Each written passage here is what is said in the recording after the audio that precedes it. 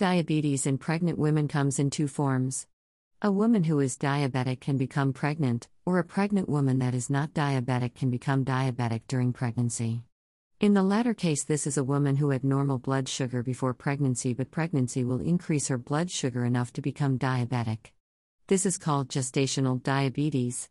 Simply put, gestational diabetes is diabetes that is diagnosed for the first time during pregnancy. Some scientists have proposed that gestational diabetes most likely has an evolutionary cause. The implication here is that the underlying mechanism that results in gestational diabetes is thought to have played a role in the survival of the human race when hunger ensured.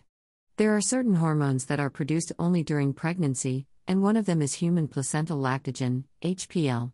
If you think of lactation as a means of feeding a baby, it should make sense that this hormone works to feed the fetus via the placenta. This hormone is thought to break down fat from the mother to make sugar for the fetus, as well as oppose the mother's insulin so the mother can save her blood sugar to feed the baby via the placenta. Insulin's job is to take sugar from the blood and into cells.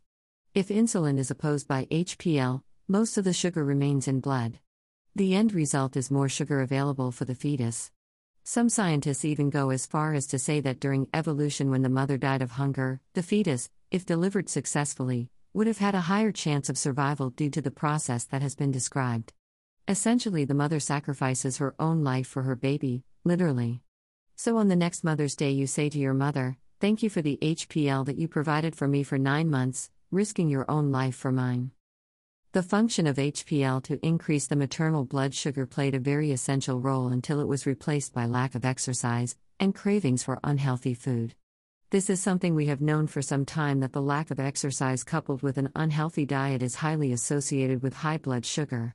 With HPL rising as the pregnancy progresses, unhealthy diets and lack of exercise only worsen the situation.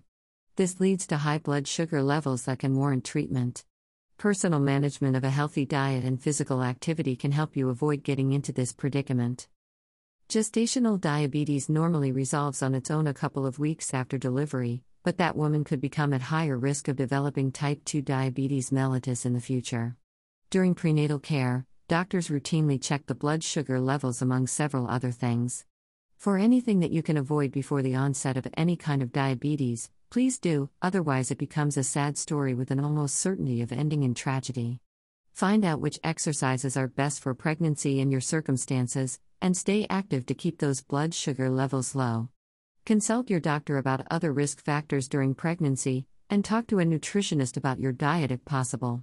Managing your blood sugar with a healthy diet and exercise will decrease your chances of gestational diabetes, which will in turn significantly reduce your chances of developing type 2 diabetes later in life.